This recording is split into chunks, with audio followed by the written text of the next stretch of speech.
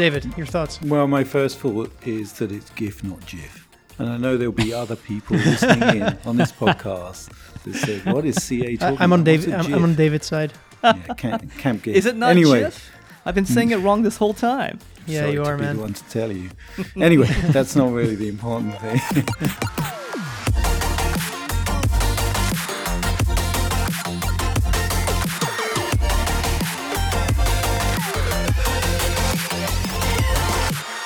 Hello there, listener, and welcome to the 15th Roundtable of the Metacast, the show which is brought to you by Navik, in which we explore the business of video games. I'm your host, Nico, and today I'm joined by Chong C.A. Ang, Matej Lančarič, and David Amor. And today's topics will be Epic v Apple, The Conclusion, Plants vs. Zombies 3 goes into soft launch again, and the Destroyed Diamond NFT. And if you haven't heard about that one, prepare to get your mind blown. And as today's bonus segment, we're doing another round of Would You Rather. So I'll ask the panelists difficult and painful questions, and they'll give me intelligent and hilarious answers. So, two pieces of small news from my side. So I was in Berlin last few days because I was moderating a panel at the Bitcraft Investor Summit, and there I had the chance to meet both Florian and Piers. So these were the first people of the Metacast that I managed to see physically. Felt good, man. Felt good. It was different. Although, I mean, obviously I love looking at your faces behind these mics. That's also fun. And then the second piece of news. So as you guys know, I'm involved in Loot. And so as a correction for last week. Yes, we know. Yes, people know now. Anyway, so we discussed what kind of token Loot was, and we wrongfully said that it was a ERC20 token. It's actually an ERC721 token.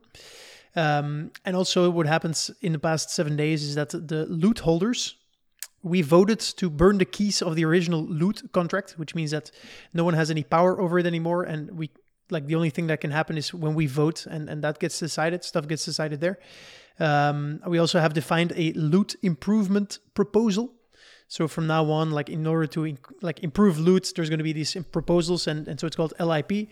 And this is very similar to what you have with Ethereum. So in Ethereum, you have ERC, which means Ethereum request for comments. And so we now have a very similar improvement proposals.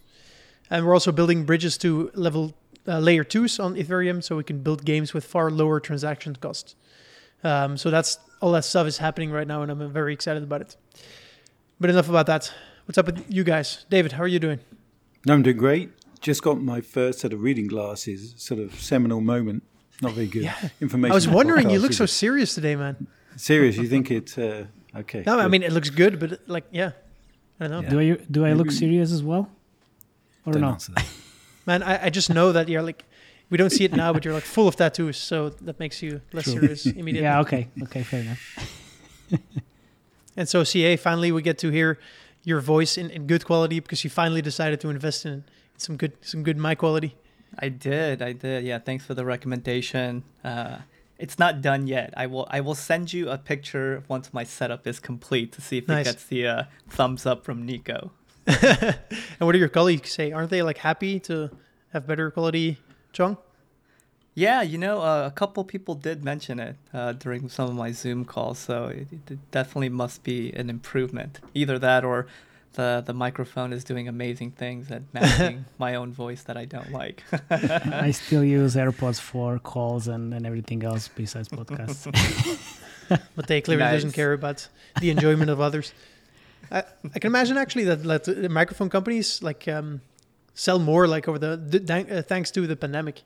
Yep. Because there's way more communicating going on virtually. Sure. I know in some companies there's a bit of an arms race going on with some friends at EA that told me that everybody's upgrading their cameras, then upgrading their mics, because there's a bit of one-upmanship going on there. Yeah.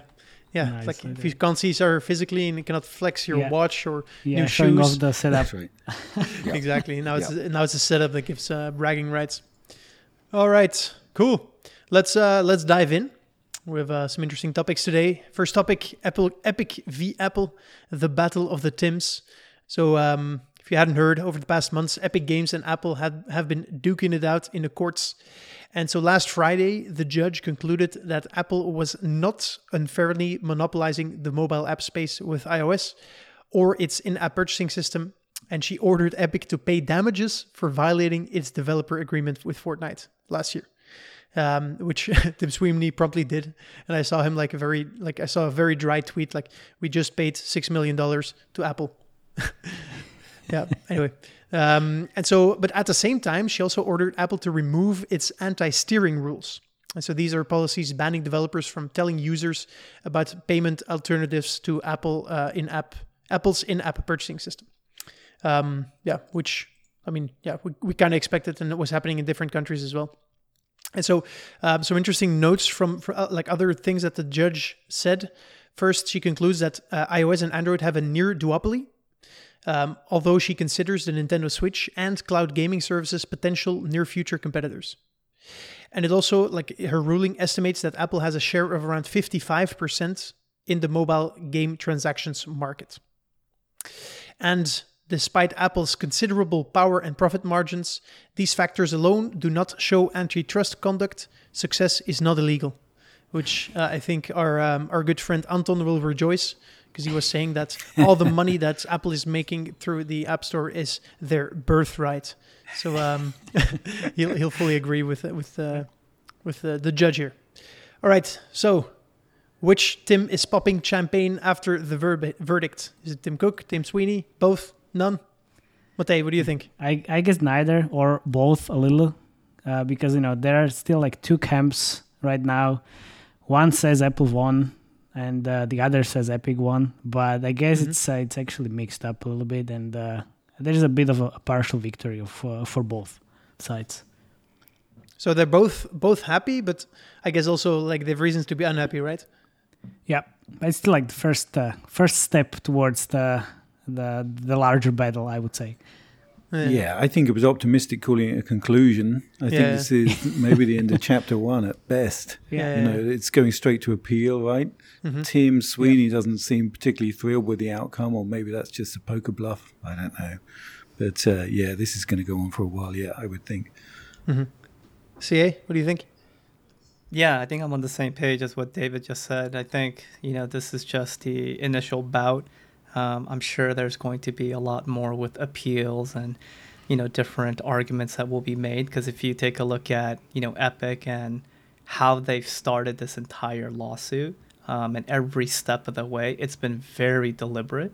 I feel like they've gamed out just about every scenario that they could think of, including all the fun multimedia content that Epic has come out with their various trailers, Tim Sweeney's background. I mean, these things are all very deliberate. So is this an outcome that Epic probably saw coming, at least as one of the scenarios? I think for sure. Now it's just a matter of what are next steps and how do they, tackle this from a slightly different angle. Well, there's been two things, maybe more, right? Because along the way, Apple said 15% for the first, million? Which I know won't affect Epic particularly, but is a change. And this new billing system or the ability to have payment systems outside of the Apple ecosystem feels like something. I'm trying to work out how big a deal that is. I think that maybe for whales who feel like they may be able to get a discount on the things they'd ordinarily buy, then that they'll probably go for that. But I guess for most they wouldn't. Maybe it's different according to revenue versus quantity of people. Maybe by revenue it has quite a big effect. By quantity of people, it's not that many. Look, there are still the rumors. Sorry, just one quick comment. There are still rumors about some bigger companies paying Vegas trips to their whales, basically.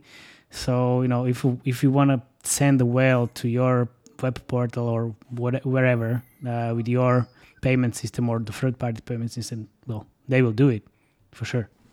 Yeah, no, I think that's an interesting comment. The thing I want to kind of highlight, though, going back to I think Nico's original question around who won, right, between Epic and Apple, which Tim won. I think at least for this round, my opinion is I think Tim Cook won, to be completely honest. Mm-hmm. Right? Because, I don't think Epic got the actual final outcome that they were looking for. And even with this ruling, the shift in what needs to happen for said third party or external payment options to really become a reality within the ecosystem, it's going to take some time, even though we know that there are players in the space, which leads to like other conversations around what's valuable at the end of the day. Is it driving through litigation, forcing innovation, competition, things of that nature. But also at the same time, how do then these companies that are out there that are doing things in payments, how do you reduce that friction? And then it becomes this larger conversation around geos, right? Because in some parts of the world, that friction already exists, right? So if you go to like large parts of like Southeast Asia or emerging markets, a lot of them are actually not really going through, Apple's payment system in order to top off the particular products that they're playing with. So they might already be accustomed to this. So for them, there might be a boon, right? But for others, especially in like tier 1 countries that are accustomed to going through first party, the trust factor, the convenience, what does that look like? Yeah, I think you could segment it in a lot of different ways. Were there any other concessions? I mentioned 2. I'm trying to work out if there are any other things that Apple are changing as a result of this lawsuit at this time. Yeah, it feels like it's a potential like a domino where, they have to do this now, and then perhaps we'll see in other countries either same rulings or stricter rulings. What do you think on that? Yeah, it does seem like they're, around the same time that they saw lawsuits from Epic, whether it's coincidence or not, I'm not sure, but there was legislative pressure to make some changes in various places in the world, whether it's in Japan or in the European Union. Maybe that's not the end of that either. So it does feel a little bit like Apple are fighting the tide. And although that they've, arguably won here because their concessions aren't that great, it's probably not the end of it. It's probably, if I were Apple, I'd try and get ahead of it a little bit and predict what's going to come 2-3 years down the road and look like the good guys by doing it before anybody asks them. But, Tim's smarter than me, so let's see. Let's see what he does. Yeah. I found it interesting. There was a whole discussion about the definition of what is a game. Can someone explain why that was so relevant and so important in this whole trial? Well, I assume it relates to, the likes of Kindle and Amazon being able to buy things without paying 30%, right? And Spotify being on the edge and Roblox being a game, but somehow edge the right side of that line for whatever reason. So I assume it's relating to that, is it? Yeah, I think as well, because some app developers are already bypassing the Apple payment system with their own web systems and payment system on their websites, basically. So because the subscription fee is already reduced, right? So I guess this was the case. Could you give some examples? Well, I know Spotify does that for sure. Then some fitness apps. And also I think Fabulous was definitely working on the web payment system and the web flow as well. Mm-hmm. Yeah, it's the ecosystem this has been talked about before, but the ecosystem is so much more complicated than it was 10 years ago when the App Store launched, that trying to find a nice, simple, elegant business arrangement across such a wide variety of products is near impossible now. So it's creaking anyway. So let's see what happens next. Yeah. Do you guys happen to have details around, because I've been having this conversation with a few colleagues, and I don't think we came to a conclusion, so I want to ask the panel here.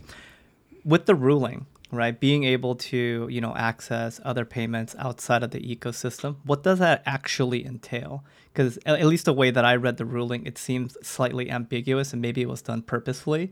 But does that mean you need to link out of whatever app that you're in to go to, let's say, a website to initiate that payment? Does it mean that you have the flexibility to create, inside the app, let's say through some modal or some through WebView, where you can actually have that payment appearing in app so it's less friction? That's the part I'm not 100% clear on from the ruling. Would love to get your guys' thoughts. Yeah, I'm not sure if anyone is actually 100% sure of what that means. Supercell do this to some degree already, right? You can buy things outside of the game that show up in the game. I'm wondering, could you even say there's nothing to buy within the app and everything has to be bought outside the app, thereby not even giving the players the opportunity to buy anything for the App Store?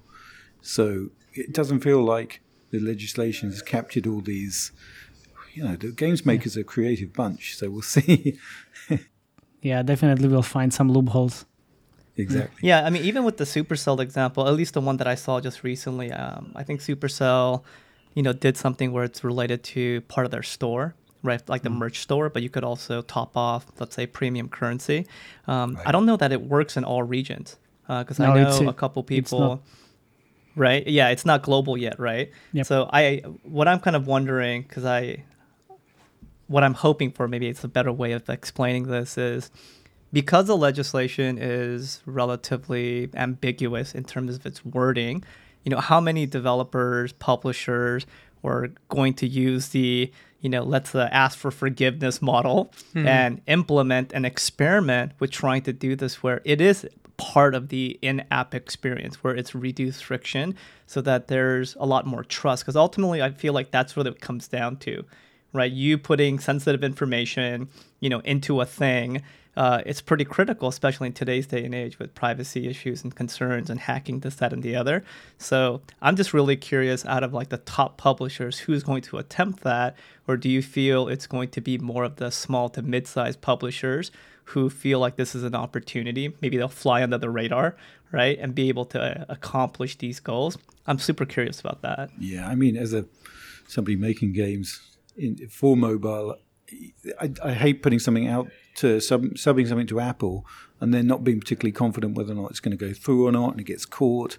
And then once you're so caught in the Apple net, it's really hard to cut yourself loose of it, even if you sure. adhere to everything. So, I hope somebody else sets the precedent instead of me. but that's maybe that is the way to test exactly what can and can't get through. But as to who will do the testing of that, I'm not sure. Would you do it, Matej? Would you advise your clients? So I think I mentioned this on the previous podcast. We were doing this when I was, back in days at Pixel Federation. We had Facebook Canvas games and our own web portal as well. So basically, we had the payment system on our web portal, and we were sending players from Facebook to the web portal to, not pay the 30% to Facebook. So I assume, the company was like 80 people when I was there, and when I left, it was 230 people. So like mid-size, still like 3 million revenues a month, which is really nice. So I think like the mid-size and the bigger companies definitely will benefit from this. From the smaller size, not sure that much, even though I know like one of my friends who works at Xsola is now popping champagnes and sending everyone like, hey, we have the solution, do you want to talk? Yeah, and I should have paid attention to this, but what happened with Google? Does nothing change with Google, or did they follow suit with Apple? Well, I saw a recent ruling, so I don't think it's global, but I think South Korea just did some ruling against Google, right? Similar in nature. I don't know the exact details, but I know from a countrywide perspective, they went after Google to some degree. So I think that should be interesting. Mm-hmm. To conclude this part, I'm curious. So last or 2 weeks ago, I think I asked Matej, what is a fair deal for you in this whole debacle? And you said 10% fee, flat, boom. Yeah. That seems fair to me. And now I want to know... No external payment systems. Exactly. Don't bother. Like Apple, like you make enough money. Like I think they make like their costs are like 5% or something. So if they have 5% profit margin on top of that, that should be good enough. Anton disagreed, but curious to hear your thoughts. David, what do you think? Yeah, just a lot has changed in 10 years. I remember listening to the App Store announcement and thinking, oh my God, free downloads. You don't have to pay for updates or downloads. It could be hundreds of megabytes. They're covering, and now that's ridiculous. Of course, something that felt like 30% at that point felt great value. It just doesn't today because times have changed and technology's changed. So I don't know, yes, 10, 15, I'm not sure. But But even then, that doesn't really cover everything. It's more complex than that. So what are you saying? You don't take 10% of everything Amazon sells. That doesn't work. And what about Kindle sales? And what about Spotify subscriptions? It's hard to just get. I'd love to see one number. It makes life much simpler. But I think I don't even get to one number. I do wonder whether or not pushing it out to another billing system is the best option for the consumer. Presumably the consumer doesn't want that. They got their billing system all figured out in their phone, feel good about it, double click. And now all of a sudden they've got options and confusion, and it doesn't feel like a good consumer move for me. That's fair. See, Yeah, I largely agree with the sentiment around it's going to be challenging for the consumer, I think, ultimately, which I think goes back to the point you were making earlier around, could Apple potentially use this scenario that they're in now as an opportunity to get ahead of it? I really hope that they do, because I think they can continue to solidify, what they've been doing for a long time.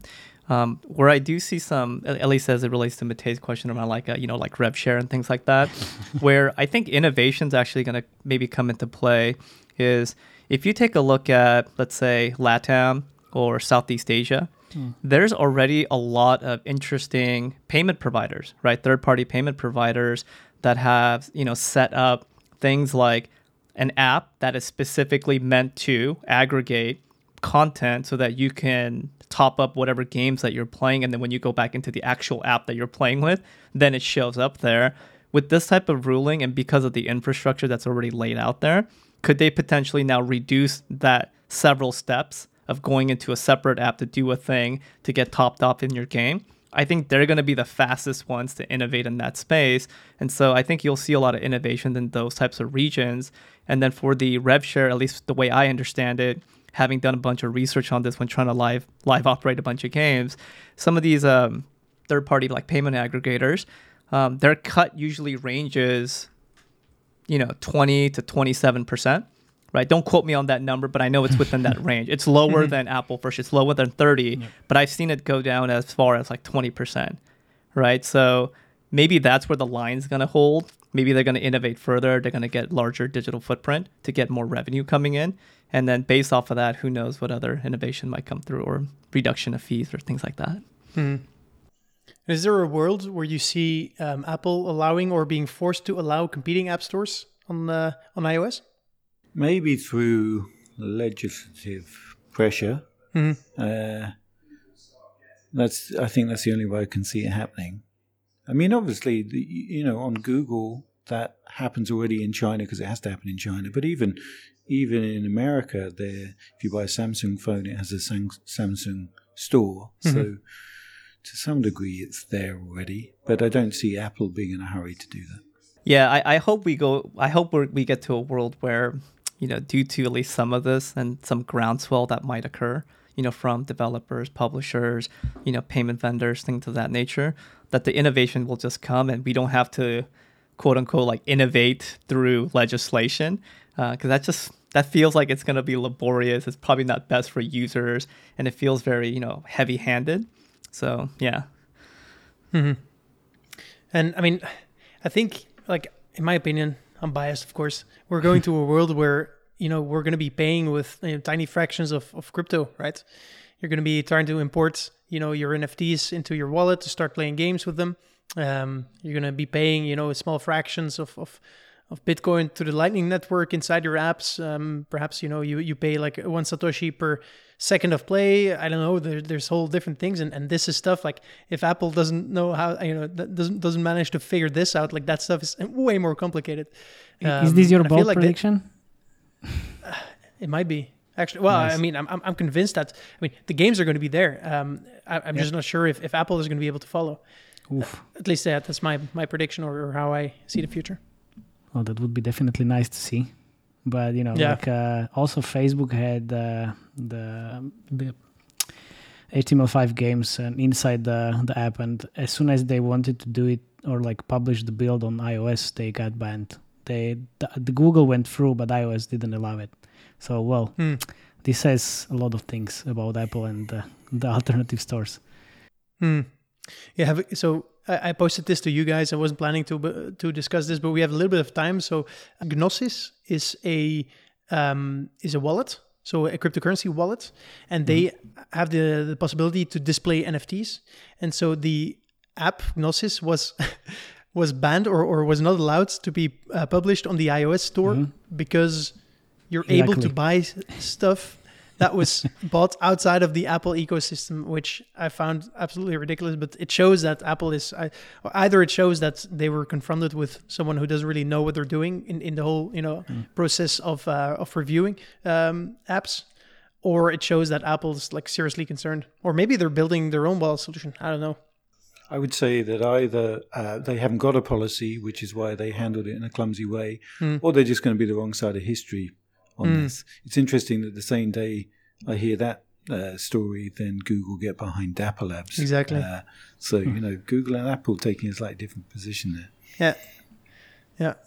Yeah, I think Apple, just historically, the way that they completely control their value chain, and the things that they're seeing happening in such a rapid fashion, I think it's probably what David said, the former part of what David said.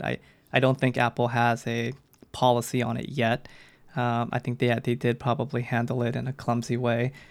But I think it would be foolish for them not to be thinking about it. I'm pretty sure there's people over there thinking about this and how they can integrate it and, find a optimal way of getting it into their overall tech stack. I'm pretty bullish like you, Nico. I think at some point, Apple's going to, wow us with their version of what this looks like, integration of blockchain and crypto. And do it in the quote unquote Apple polish way, right? And so I'm hopeful in that regard, but maybe I'm being too optimistic. Yeah, really hopeful it's not going to be Apple Arcade style of doing things. Ooh, he went there. And on top of that, I'm like a really pretty big iPhone user. Like I've had an iPhone for 10 years or more, and I haven't had anything else, but and I don't see myself changing, except if they're behind on the whole, Web3 access, right? If they don't allow you to, pay in apps or in websites with Bitcoin and all that stuff, that could be a reason why I see myself changing. Nice. All right, that's it for this topic. Let's see what Apple does. Let's also see what Epic does. But I feel like we haven't seen all of it, obviously, and there's going to be a part 2, chapter 2. But now, topic 2. Plants vs. Zombies 3 goes into soft launch again. So PopCap Games and EA soft launched Plants vs. Zombies 3 on mobile for the second time. The popular Garden Tower Defense has returned and is currently undergoing pre-alpha testing on Android devices in Australia and the Philippines. But the title also entered a soft launch stage in 2020 in Ireland, Romania, and the Philippines on both iOS and Android. But after months of testing, the game was pulled out in order to incorporate feedback from players to return with a better imagining of the title, whatever that means. And so this current pre-alpha test is free to play and will not include any in-app purchases as of yet. So maybe first, I'd like to set the stage for the non-mobile gaming peeps like myself. Matej, could you give us, as if we're 5, an explanation what a soft launch is and what the purpose is of a soft launch? Okay. So in simple terms, soft launch is a period in time, usually 3 to 6 months, but can be definitely longer, when your game or app is available in selected countries in order to collect player feedback, check the first-time user experience, monitor the onboarding flow, tutorial completion rate, and basically test out all marketing activities, creative channels, optimizations, and stuff like that. Hope your 5-year-old Nico is satisfied now. I'll do a simpler one, which is to see if it makes money. I mean, there's no point in doing a worldwide launch unless you think that you get more in terms of LTV than you do ECPI. I mean, does the game make a profit? Whoa. Sorry. David, LTV, ECPI. Sorry. It's 5-year-old. Come on. 5-year-old. I made this mistake in this podcast. So, David, what were you saying? I just mean, how much money does it cost to get somebody playing versus how much money do we expect on average to receive from that player? And most games that, when you come to test that out, don't add up. And so, I don't know, different companies have different definitions of soft launch, but, probably what we're seeing with Plants vs. Zombies 3 here is, can we make this game make money? What do you think, Matej? But look, it's the first alpha without any IIPs, the in-app purchases in. So this is definitely to get player feedback, and they stated that in the forum message and in the previous messages as well. Well, they're just testing retention. Yeah. So it's there. That's quite. I mean, there's nothing unusual about that. The first one you put out, it doesn't have monetization in. You're just testing for retention. Yeah. How long people stick with it. But it will, because it's not going to stay free forever, right? Yeah. So you expect then, like, once they are happy with their retention rates, they would either introduce in-app purchases during the soft launch, or would they do the full launch and then do the monetization? Yeah. Or how does that work? Definitely want to see if your game makes money before the worldwide launch, because then you need to also like make money and pay bills and eat and stuff like that. So, and companies and making games is a business. Definitely putting the in-app purchase and the whole monetization of the game before making the game global is the way how the soft launch should work. Uh-huh. And so this was the second soft launch. So they did it once and they pull it back. Now they did it again. Is this something that happens often? It's not that common, I would say. Usually you have like a cycles of the games and builds, and you run the UA to get players in, then you pause, you evaluate, then you improve the build and the numbers, and then you do it again. Like pulling out the game from store is quite unusual, because you can have the game out for the whole soft launch or the whole period of the soft launch. Mm-hmm. Mm-hmm. And why do you think they ended up like pulling it out completely? Was it like a big failure, or? I would imagine that somebody in the team said this needs a bigger reset than we first thought. Probably doesn't require a tweak. Probably requires a few steps back. I do think there's a problem. It's probably a game that's had a lot of money spent on it, a lot of time spent on it, and there's a lot of sunk cost fallacy in there where people, we spent too long on this to give up on it. So let's take a few steps back, spend another 3-6 months on it, have another run at it. Doesn't always work that way, though. Yeah. Often doesn't help. The thing is, they are going to pull the game from the stores again. They said it in the forum and the message, like, "Hey guys, this is out. It's going to be live for a short time. Play, give us feedback, and then we will see." So it's definitely interesting process. Would the approach have been different if this was not like the third version of a fairly successful franchise? The Plants vs. Zombies. If this was like the first game, something new, then you think they wouldn't have retried it? I think they would kill it already, because this is their IP, and they definitely want to publish this, and it's not like if but when question. That's 100%. Yeah, I think that's an interesting comment by Matej. I think ultimately when you take a look at taking any product into an external facing, player facing phase of development, soft launch, it really signals, right, to the broader community that, hey, like, we have something, we want to try it. And then it comes down to publishers' risk profile, right? Do they have the stomach to maintain, support, and iterate, within that soft launch phase? Because I know in the early days of mobile, it was like, soft launch for like 3 months and then you go global. Then it became like 6 months, then it became 8 months and, a year. Some products are in soft launch for 2 years, right? So I think ultimately it comes down to, did they take away some key lessons from that initial soft launch? Because, they launched in February of 2020. They took it down in November. What is that? That's like 10 months, right? So it was a pretty substantial soft launch. And then for them to pull it down and then go back up, there must be, they must have learned a lot of things for sure. And they must be pretty confident, or they're trying to spot fix particular areas that they've identified to see if they actually have throughput. So I think it's going to be interesting to see how it's going to play out, particularly with the regions that they've selected, which is almost an overlap of the initial soft launch that they conducted before, right? Because Nico, you said it was Ireland, Indonesia, I think Philippines, and one other country, I can't recall what you Romania. said. And Romania. And I think this time around, they're going to, very similar territories, but like in a slow rollout, right? Going back to the Philippines. And maybe they're trying to replicate and look at similar cohorts to see if maybe their retention or something else improved.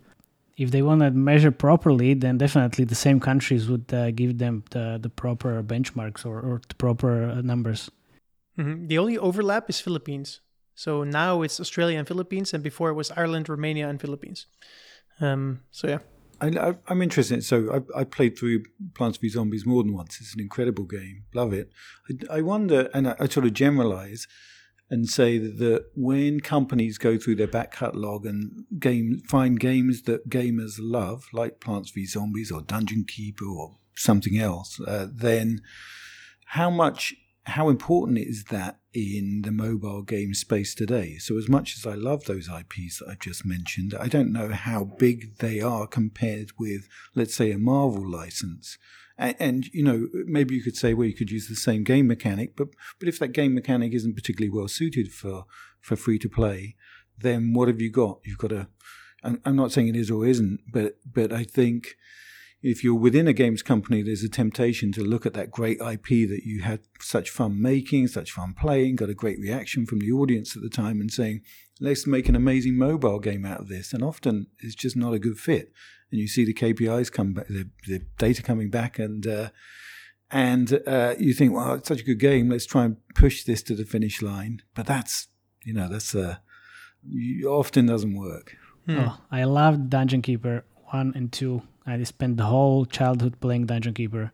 And when they published it on mobile, I was so disappointed.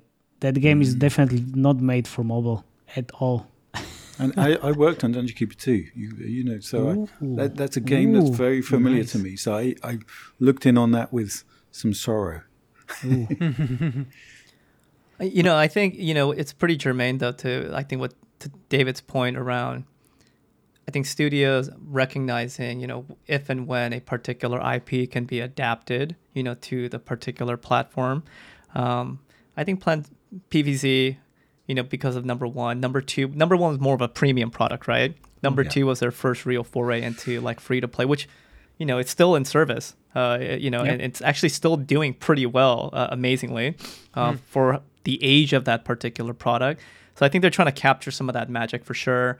But yeah, I think it takes a lot of discipline. And, I'll always point to Supercell, right? When it comes to discipline, when it comes to being in soft launch, on knowing when to double down and support, but also knowing when to, cut the cord. And so, yeah, when I see EA kind of doing this and, resuscitating a product that was in soft launch and coming back, there must be something there, right? Like, I can't imagine that there's a bunch of people there that are looking at it and saying, yeah, let's like force it through. At least I hope not, just because I love the IP. But I think there's also probably, geo considerations as well when you think about that IP. Because my understanding, just anecdotally, is that it's really popular as an IP in other parts of the world outside of like Western territories, right? So maybe there's a play there. I don't know.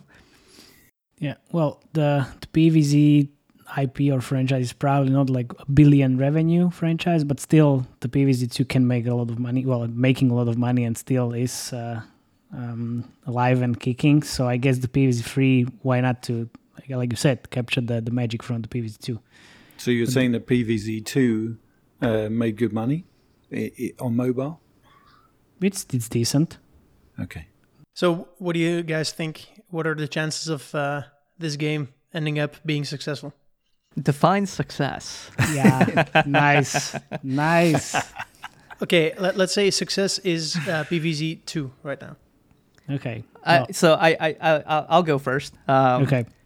I think it has a chance to supplant PVZ2, but the time frame that I'll give it is PVZ2 didn't really hit its what I would consider its live service stride until well after its initial worldwide launch, right? Because I think the team needed time to really understand what is live service, how do you do that, really crystallize their content pipelines, build out their tooling, understand what their users wanted. So if I assume they took those lessons, they're going to apply it to PVZ3, I would imagine like their first year revenue would surpass what PVZ2's first year revenue is, assuming this product makes it out of soft launch and goes global. But that would be my prediction. David.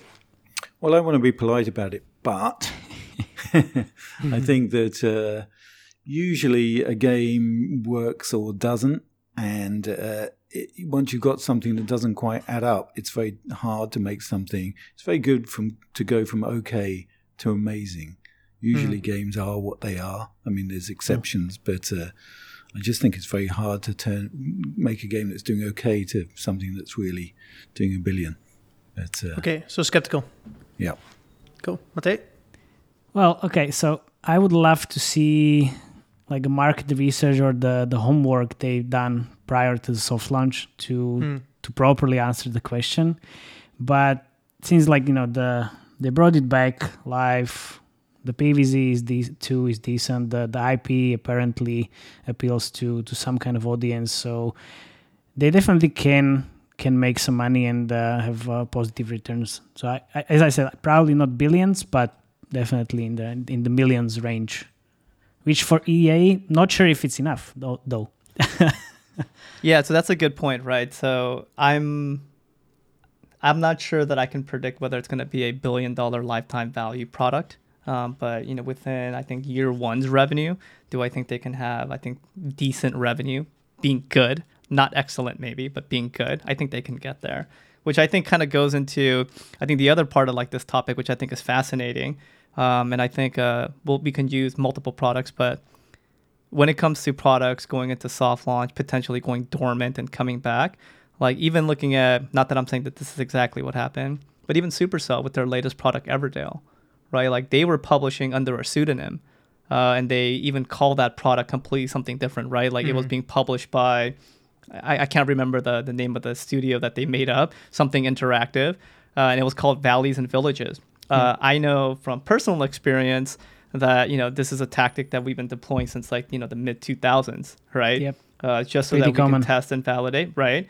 But it's just funny how those types of strategies occur. And even recently, I think in our Slack channel, there's like this new product that people are getting excited about, which is like what's a polite way of calling it? It's almost like a Clash Royale Redux. And people are like, oh, this is cool. The pre-registration numbers on these things are like amazing. It's like over 3 million something. And I took a look at it and I'm like, oh, that looks like an older game that was slightly reskinned, right? So maybe it's a lot more common than we think it is. It's just like no one's looking in that direction, right? And seeing who's out there kind of flying under the radar doing this kind of testing. And to me, like that's fascinating because there could be a bunch of products that has been resuscitated and successful, quote unquote, that maybe we're just not aware of. All right. Let's see, because I like these predictions that we like in a year can look back on and say like, okay, David was absolutely correct. It just doesn't work. Or Matej and CA were more right. All right. I think we're just fanboys. It's clouding our judgment. Exactly. Your memories are too fond of this. These That's right. zombies. That's right. Actually, like I think in my life I've played, let's say, 10 mobile games, and Plants vs. Zombies, the first one was one of them. Such a good game. So anyway, topic 3, because this is my thing, the destroyed diamond NFT. We're talking crypto, so there we go. CA, you said you were going to give an intro, so feel free. Go ahead. What happened? So this project is super interesting because there's this woman named Tasha who is a very well-educated, PhD, macroeconomics, investment kind of individual. I think she works for like the IMF. So, just really deep background in, economics, supply and demand, all that good stuff. And so as part of an experiment, she decided to go and buy a real diamond from, a vendor called Blue Nile. They're like a, diamond wholesaler. And she bought this diamond to essentially destroy the physical object, but create it, create it as an NFT to see if it held onto, its value, as well as kind of prove, at least in her thesis, and I might not be doing it justice, but to prove that there's a store of value within that NFT versus like the physical object, right? So it started off as just kind of like a thought exercise. A variety of different things happened. It kind of went viral. There was a lot of really good discussions on both sides, pros and cons. And so she actually went through with it. And she documented this entire thing where she went and bought the diamond, got delivered. She found some, auto mechanic, junkyard site that had like a heavy anvil type thing, just smashed this diamond to pieces. And she, put up her, essentially like some kind of a GIF of her diamond on OpenSea. And it's been there, it's been traded, and it's significantly higher in value than what she paid. My understanding is she paid 5,000 USD, which is what I think at the time, what is that, like a little over like a 1 ETH, like 1.2, 1.3 ETH. Something like that, yeah. But the last time I checked, this thing was closer to, I don't know, like 43 ETH or something to that effect. Yeah, well, so it was sold after the initial sale for 5.5 ETH, which was 18K, and now it's for sale for 45 ETH. Got like it. 200, I don't know, whatever, something crazy. But yeah, like I think it's just fascinating. I mean, obviously, like if it already sold once for 5 point something ETH, right? Like she's already increased in value. But I think the question then comes down to, was this experiment kind of like proving and validating the hypothesis that she had? Was this more of a marketing stunt and like a brilliant way of like getting community formation to, and build up marketing around this particular experiment to drive up that value, which, has a lot of parallels to what's happening within the NFT blockchain space when it comes to projects. So I think there's some lessons to be learned here, but yeah, I just thought it was just a fascinating experiment, something to talk about. Fully agree. David, your thoughts? Well, my first thought is that it's GIF, not GIF. And I know there'll be other people listening in on this podcast that say, "What is CA talking about?" I'm on David's side. Yeah, Camp GIF. Is it not GIF? I've been saying it wrong this whole time. Yeah, Sorry you are, to be man. the one to tell you. Anyway, that's not really the important thing. I mean, it's a really mind-blowing piece of economics that the more you think about it, the more confusing it gets, I think. It's not the same thing as, but it reminds me, a story that professors like to talk about money is the island of Yap. Are you familiar with that? Right. So yep.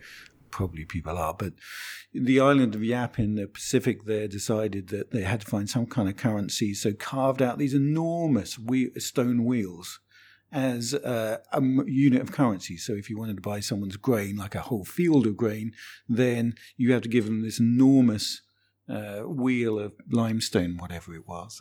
After a while, people realized that moving this limestone around was pain to do. So they just left it where it was and said, that's Jim's limestone wheel, that's someone else. And then another time when they would bring it back on a boat, then it fell to the bottom of the ocean. And they said, well, what do we do about that? It's still Jim's wheel, but it's at the bottom of the ocean. And then you say, well, that doesn't really matter anyway. It's just at the bottom of the ocean now.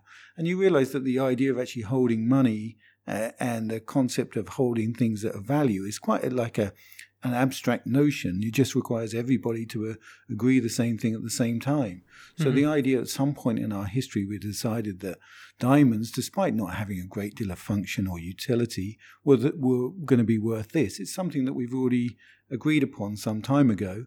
And now people are saying, well, I think these NFTs that are also scarce hold value in themselves. And I think we're struggling to get, or at least I am struggling to get my head around the idea that something digital can be worth this much money. But we've already done these kind of things in the past, just not in a digital form.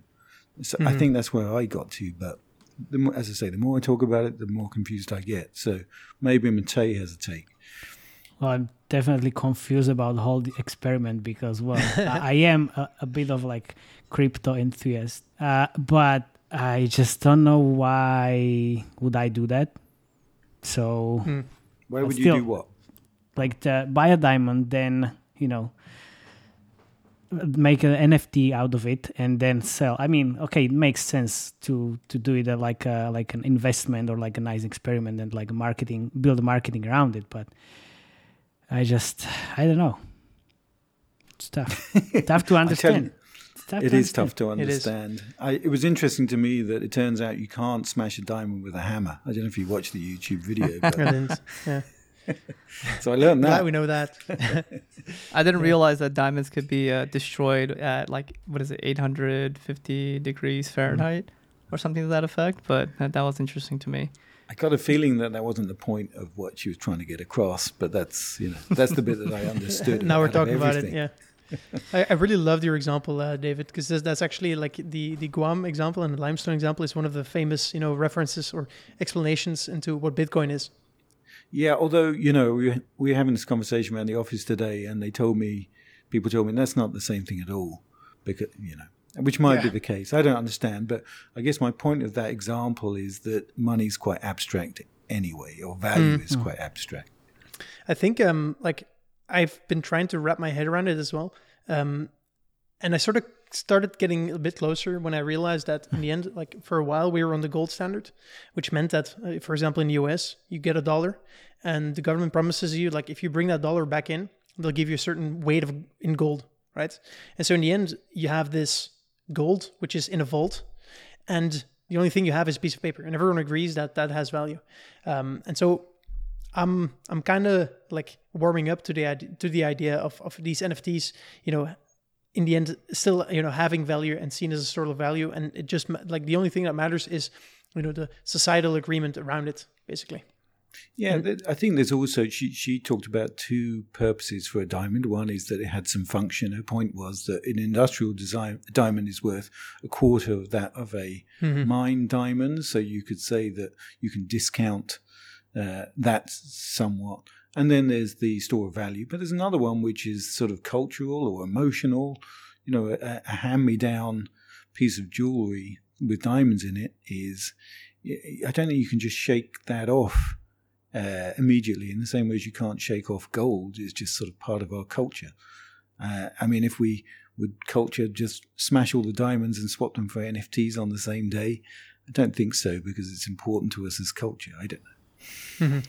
Yeah, I think around those topics, some of the points that I think she was trying to make, which has a lot of parallels to other communities that are being formed, right? Like this idea around taking abstract value and then creating trust and social agreement behind those things that then, creates these bonds. You can have asset classes, all these different kind of, theories that are then kind of proven out. I think there is value in understanding that part of it. So if this was a thought experiment to get people to think in that way and see NFTs as a vehicle to do that, I think in that sense, she succeeded. Because if you take a look at, let's say, like the, Bored Ape Yacht Club and how much they've blown up and what they've been able to do with that particular thing, there's a lot of that, limited supply, durability, store of value, social agreement that really comes into play. And so I think in that sense, it was a really interesting way to, talk about that in a broader context. So I think in that sense, it's great. The rest of it, I think, is, it's just a marketing vehicle to get to that endpoint. Yeah. Okay, final question on this. Do you think we'll still be talking about this, let's say, in 1 year? Talking about what? About this destroyed diamond NFT, or is that going to be forgotten? Matteo, what do you think? Probably not. These are like, there will be another experiment we will talk about in a year, for sure. It's not going to be diamond. Something else. Yes, sort of to CA's point, is it just starts a conversation, or at least moves the conversation on. So I doubt her purpose was to go down in the history books as the moment where everybody understood NFTs or store value or whatever. But, it's just moves the conversation on a bit. So no, we won't be talking about it, but I guarantee you'll be talking about something related in a year. Yeah, I agree. I mean, the example that I drew when this whole thing was going down, you guys probably remember this, but several years ago, there was a Banksy, piece of art that was auctioned off, and I think it was like a consortium or maybe a couple guys. They pooled and they bought that particular Banksy, and then they created an NFT and they taped it all. They videotaped them burning that Banksy, and I think it was eventually called the Burnt Banksy.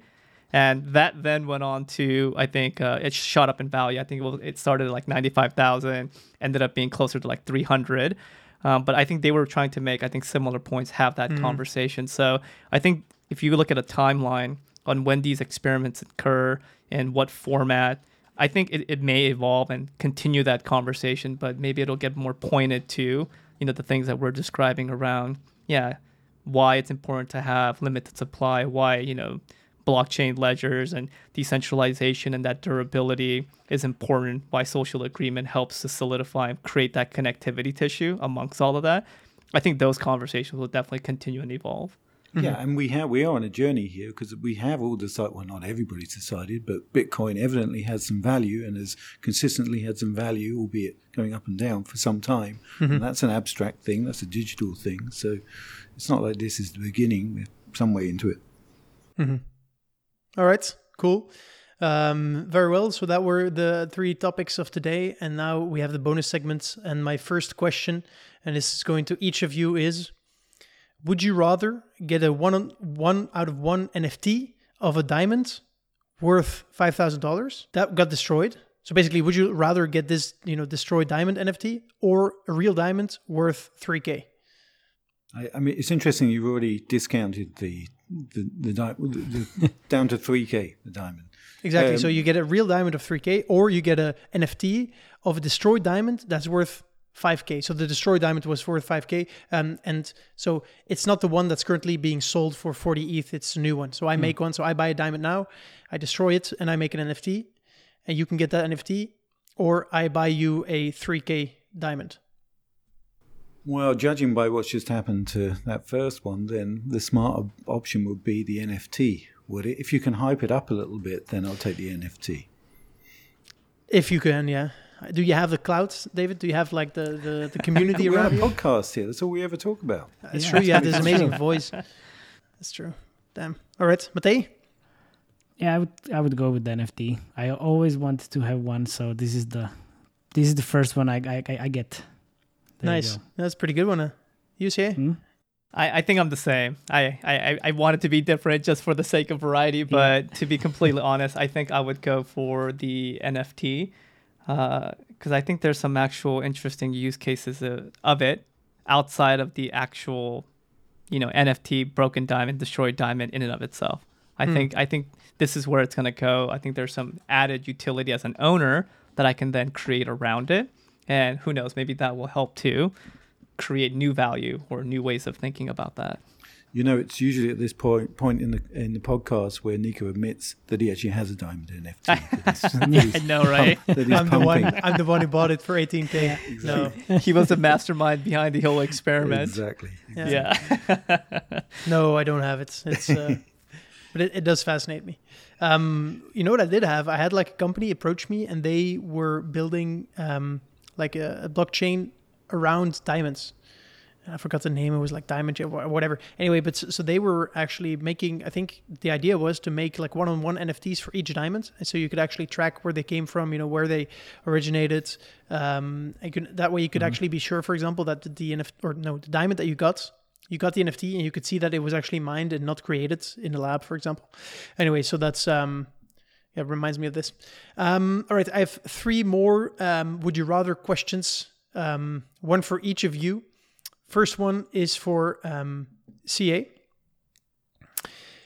CA, would you rather own one CryptoPunk or the equivalent in loot bags? So that would be about 12 loot bags. Ooh, good question. How many loot bags am I getting versus the CryptoPunk? The same value today. So I same think value. Yeah, I think loot bags are like 7.5 ETH each, and the cheapest CryptoPunk is probably like 80 or something. So you would get around 11, let's say. As someone who really wanted one of those things and not having one, I'm gonna have to go with the CryptoPunk. All right, that's fair. Actually, I had another question for David, but I like this one. So David, same question. Well, you know my answer on this already, Nico. Given a choice between an NFT that has utility and one that doesn't, I'm always going to go for the one that has utility, particularly if you're giving me 12 of them. So that's my answer. All right. But I'll ask you the same question, but I have another one for you too. Okay. Well, I have no idea, so I would go with loot bags, probably. Loot bags. Because you hyped it up so much in the last podcast. All right, awesome. Actually, I wouldn't know what my answer would be. So good thing I didn't ask it to myself. And then final question. That one is for you, Matej, and it's actually a repeat question. I'm curious if your answer repeated as well. So you get the choice between doing growth at Axie Infinity or growth at Riot's new League of Legends mobile game, Mobile Legends. That's a very, very good question you ask again, because immediately after the podcast, I wanted to change my answer because, but not because, the play to earn and crypto gaming is hyped up a bit like these days, but because I always try to learn new things. So definitely go for growth for Axie Infinity. Nice. I'm very glad you changed the answer. Cool. All right. That rounds up the episode of today. Thanks for joining me, Matej, David, and Chung. Dear listener, please join our Discord if you want to, get involved in this conversation. There we can discuss games, we can discuss crypto, and you can tell me how unimaginative my bonus segments are as well.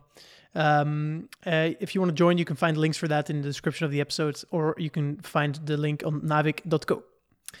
And finally, I've been speaking to a bunch of people in the crypto gaming space. I just wanted to let our listeners know that if you're interested in what crypto can do for games and you're willing to work hard and learn a bit like Matej, please reach out. I know so many companies looking for talents that are interested in learning about crypto, because still so little is known that it's like kind of blue ocean where the first ones who dare to make the first leap and learn by doing can get some insane rewards.